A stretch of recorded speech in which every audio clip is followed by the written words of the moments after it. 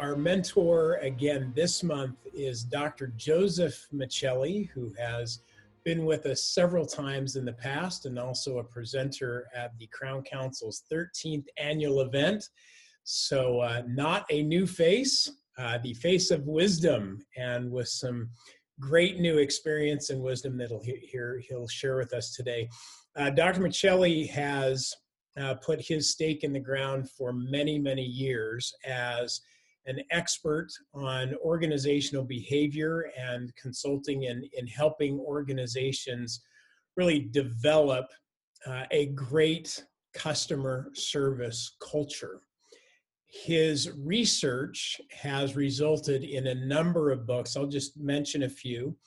The Airbnb Way, Driven to Delight, Delivering World-Class Customer Experience the Mercedes-Benz Way, Leading the Starbucks Way, the Zappos Experience, the Starbucks Experience, the New Gold Standard, 5 Leadership Principles for Creating a Legendary Customer Experience, courtesy of the Ritz-Carlton Hotel Company.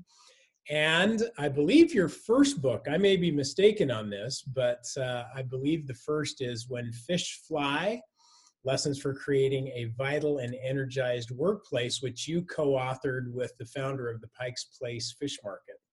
And that was the first one, correct? That is absolutely correct. All right, so topic of conversation today is Dr. Michelli's latest work that will soon be released, entitled Stronger Through Adversity. World-class leaders share pandemic-tested lessons on thriving during the toughest challenges. So you did a lot of research on this one, perhaps maybe more than you have ever done before in terms of the scope of it. So maybe you could share with us, for starters, the scope of how much research you did. Who did you research for this? Well, first I have to say, Steve, that's the nicest way of saying you have an old face, by saying it's not a new face. That's really well done. For the book, I was working on a book at the time about Godiva. I'd been a consultant for them, working on their retail chocolate experience. And it was about to go in February to their manufacturing plant, and it got canceled out of an abundance of caution, right? And then from there, I realized, wow, I'm not going to do that book, so better get something else going. Actually, I was on a lot of task forces for my clients in terms of how do we stay relevant to customers? What are we going to do? All the contingencies of going online.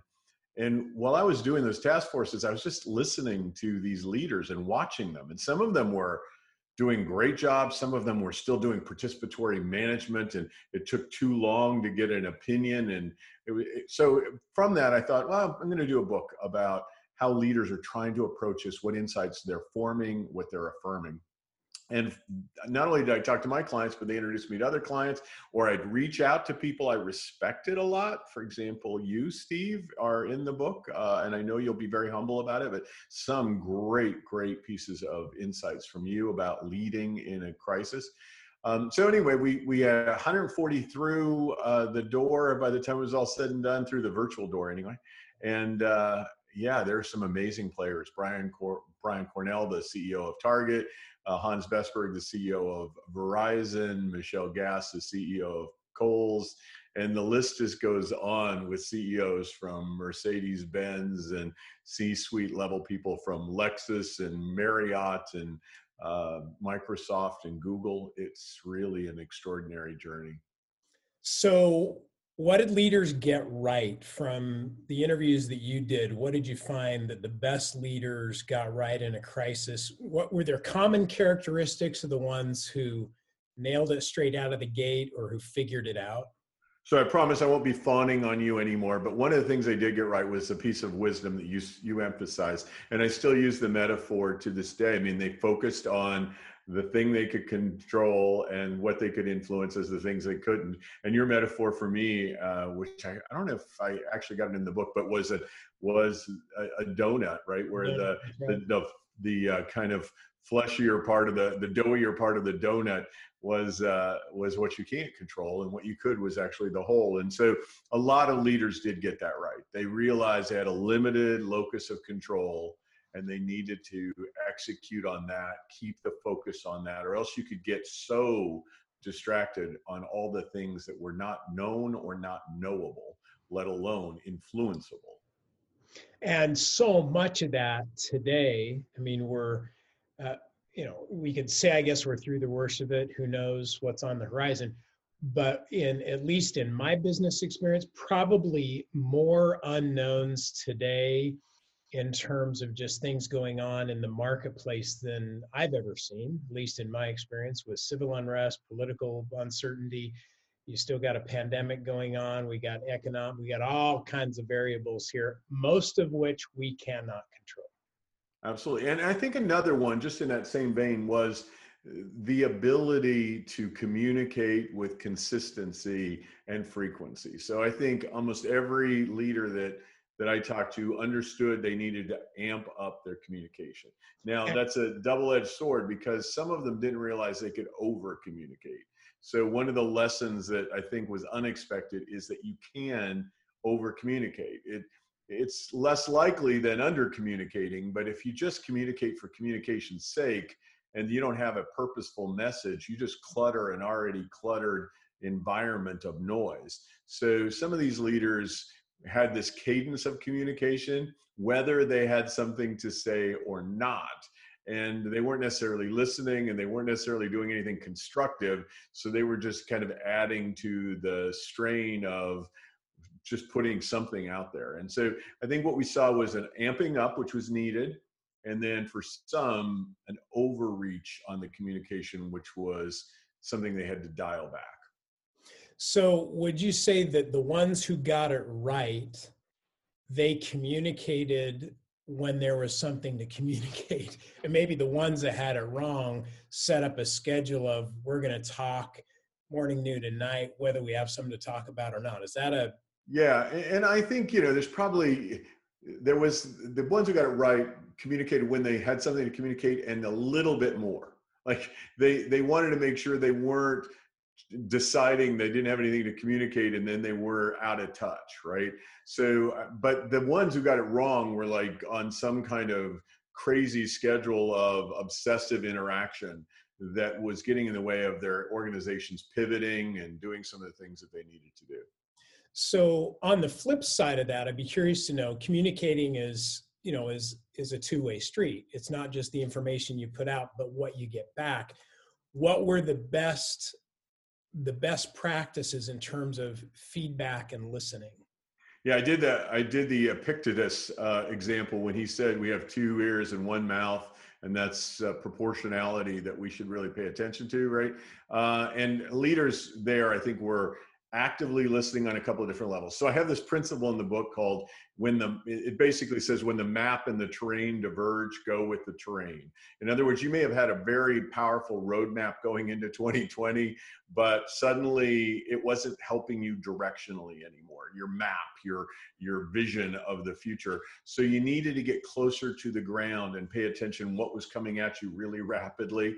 And that meant lots of pulse surveys. So they were using technology to get information kind of really quickly about your comfort level with X, Y, or Z, both at the customer level and the team member level, as well as engaging in conversation. So one company that I feature in the book is a client of mine, a barbecue restaurant out of the South.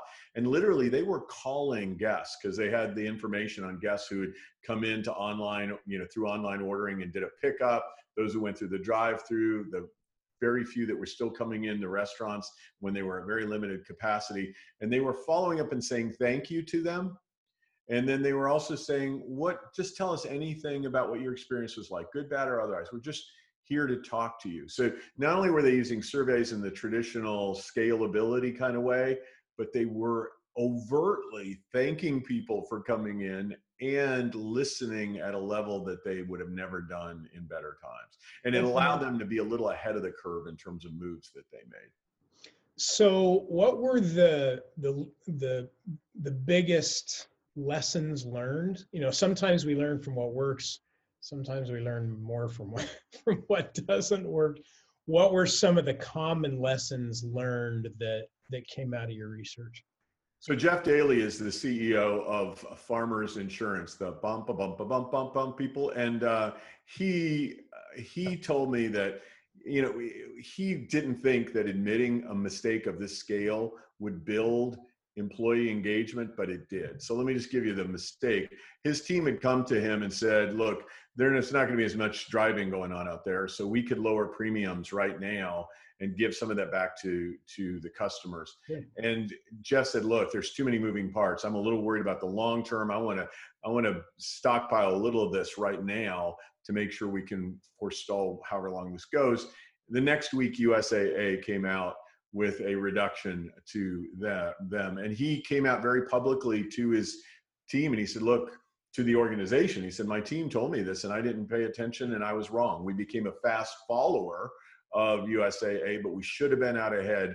We had that right and I was wrong. And immediately thereafter, his employee engagement scores went up. Discretionary effort increased within the course of his work. So I think that he did not expect that disclosure would produce that result. And I don't think he disclosed so that would happen. He disclosed because he just felt like now more than ever, he needed to give people the sense that we don't know what we're doing. We're going to make mistakes, but we have to keep trying with the best of intention. What other big lessons? Yeah, one that I never saw coming. Here's a lesson. We should follow wild horse herds. Okay. So do you want more or should I? I know it. Okay, all right, good. Please. It's kind of like a Steve sort of principle. I thought you would like this. So basically, wild horse herds have an alpha mare in the front, an alpha sire in the back, and there's a lot of leaders in the pack that shape the behavior of the herd. This kind of came through from a lot of messaging from people. In the pandemic, you could not just be always out front telling them, hey, follow me over that hill. Right? You couldn't just always be the alpha mare. You also couldn't be in the back like the alpha sire and just keep nudging people along. Sometimes you had to get out front because you had to give them some direction. And then sometimes you had to float back into the pack so that you could help shape alongside of, so that people felt like you weren't asking them to do things you weren't willing to do. So what I really learned, and I don't think I'd ever thought it metaphorically like this, is that the art of leading in a crisis is shifting from front, middle, back, depending upon the circumstances. There were times where you just needed to say to your people, you're out there. I'm here for you. I'll nudge you along. I'll cheer you on, but you need to be out front. And there were other times that they needed you to say, we're taking that hill. And there are many paths. I'm not absolutely certain, but I think this is our best. Do you trust me? Let's take it. And it was interesting to see, and that every leader had a different preference, but effective ones moved in and out situationally. And that one's probably tough to teach. I mean, that's a gut feel when you got to move and when you got to pull back. I mean, I don't know if there's any data that would tell you what the right move is. But if you're stuck in one place, you're in the wrong. I think that was what I really heard, is that some people were clinging to the front, and then they would get messages back from the universe that said you needed to kind of join us because you're above us, right? You're not with us. And so it was interesting to see that. Humility was also a big lesson, and the likelihood to have an optimism bias. So almost all leaders said they minimized, and this is well known from cognitive research, that we particularly, and even specific to pandemics, there's research to show that we tend to believe things are going to go back to normal faster than they will go back to normal. And that there isn't even necessarily a normal on the other side of this thing. There is a different, and that different could be a better than normal outcome, or it could be a less than normal outcome. And a lot of that gets down to how leaders position their organizations for the future. So balance that, the optimism bias, to the flip side of that, which is on the front end. Don't we normally view it to be worse than, once we're through it, looking back, going, well, I guess it wasn't as bad as we thought? Is there that as well? Yeah, I think as you go through pain, you experience the intensity of the pain, right? And then the pain memory fades. I mean, you still know it was pain. If we kept the same level of pain memory, no woman would ever have a second child, probably. There is that effective forgetting of the degree of pain. We still know it's in the negative balance. But yeah, I think that's all in there. But we can catastrophize, we can over optimize. Those are natural. And one of the things that these people did that were very effective is they reached out to more and more people to try to balance their ideas. They left our island of their own world. And it's something I think, I don't know if it was specific to you, but one of the things that was really great about your organization was the community that enabled people to share ideas. And where something might be really different for New York than it was in the Dakotas, there was still value in understanding, because heaven knows maybe the Dakotas are a little more like New York was back in April, right? And there's a little of that you can learn from. Without mentioning any names, did you come across any companies that just bombed? I mean, that did not figure it out, or figured it out too late, or in retrospect said, man, we really wish we'd have done it a different way? Any I'm going to mention names. Come on. That's no fun not mentioning names. So in one chapter, I contrast how StubHub and Airbnb responded to the pandemic. Now, both of them are marketplaces. They are brokering the buyer and the seller. Airbnb around housing, and I did a previous book about them. And then StubHub, that's the event space. So somebody's selling a ticket, somebody's buying an event ticket. So StubHub did not credit back the buyers. What they did is they said, we're going to give you a credit against future concerts at 120% value, but we're not going to give you your money back. The StubHub CEO is no longer at StubHub right now. There's ample lawsuits that are in play. So I don't think this is, like some wild, crazy thing that I'm talking about. Airbnb did make the buyer whole. Some of that was at the expense of the seller, so they had to do some reparations on the seller side of the marketplace. But I think if you look at the two of them and you think about the end user experience, you would see that maybe some of those decisions were very business focused, not focused on the actual parties in the marketplace. Fascinating. Tell me about new leadership habits that you found that have been adopted because of lessons learned, things that are being done now differently than they were pre-COVID that will continue. Well, first, it's just the virtual nature of everything. I mean, I think you have to lead virtually. There were lots of leaders who believed unless you were sitting next to me, I could not manage you. So I think people have learned you can get great productivity out of people, and it isn't where they sit, it's how you inspire them to actually be a high performance team. So that's number one. That affects things like whether or not we need to build a new building, and how important is our physical plant relative to the way in which we engage one another around project management. I think you've seen people, a rise of the use of collaboration tools online, the rise of the use of digital platforms. So all of that's there.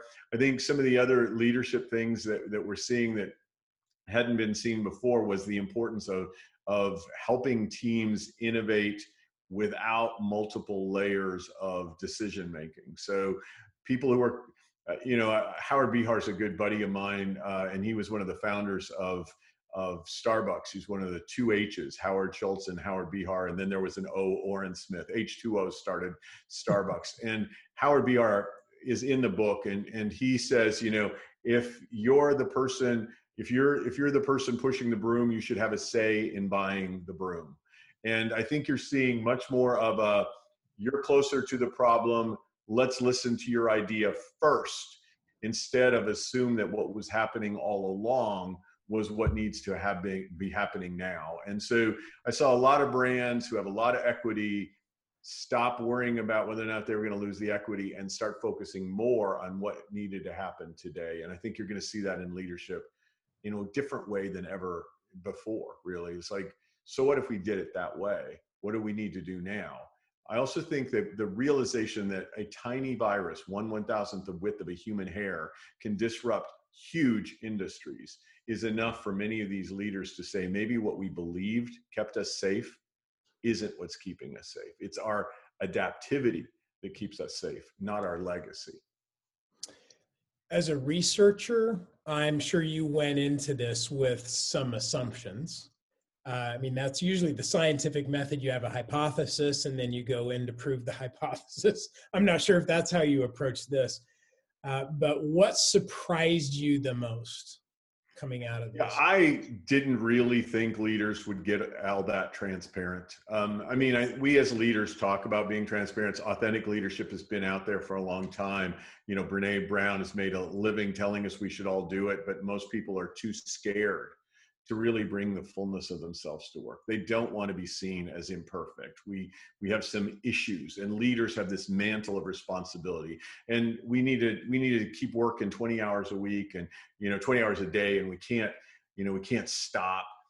I was surprised by how many people kind of took a pause and went, "Holy buckets! The stuff we bought into is just kind of crap."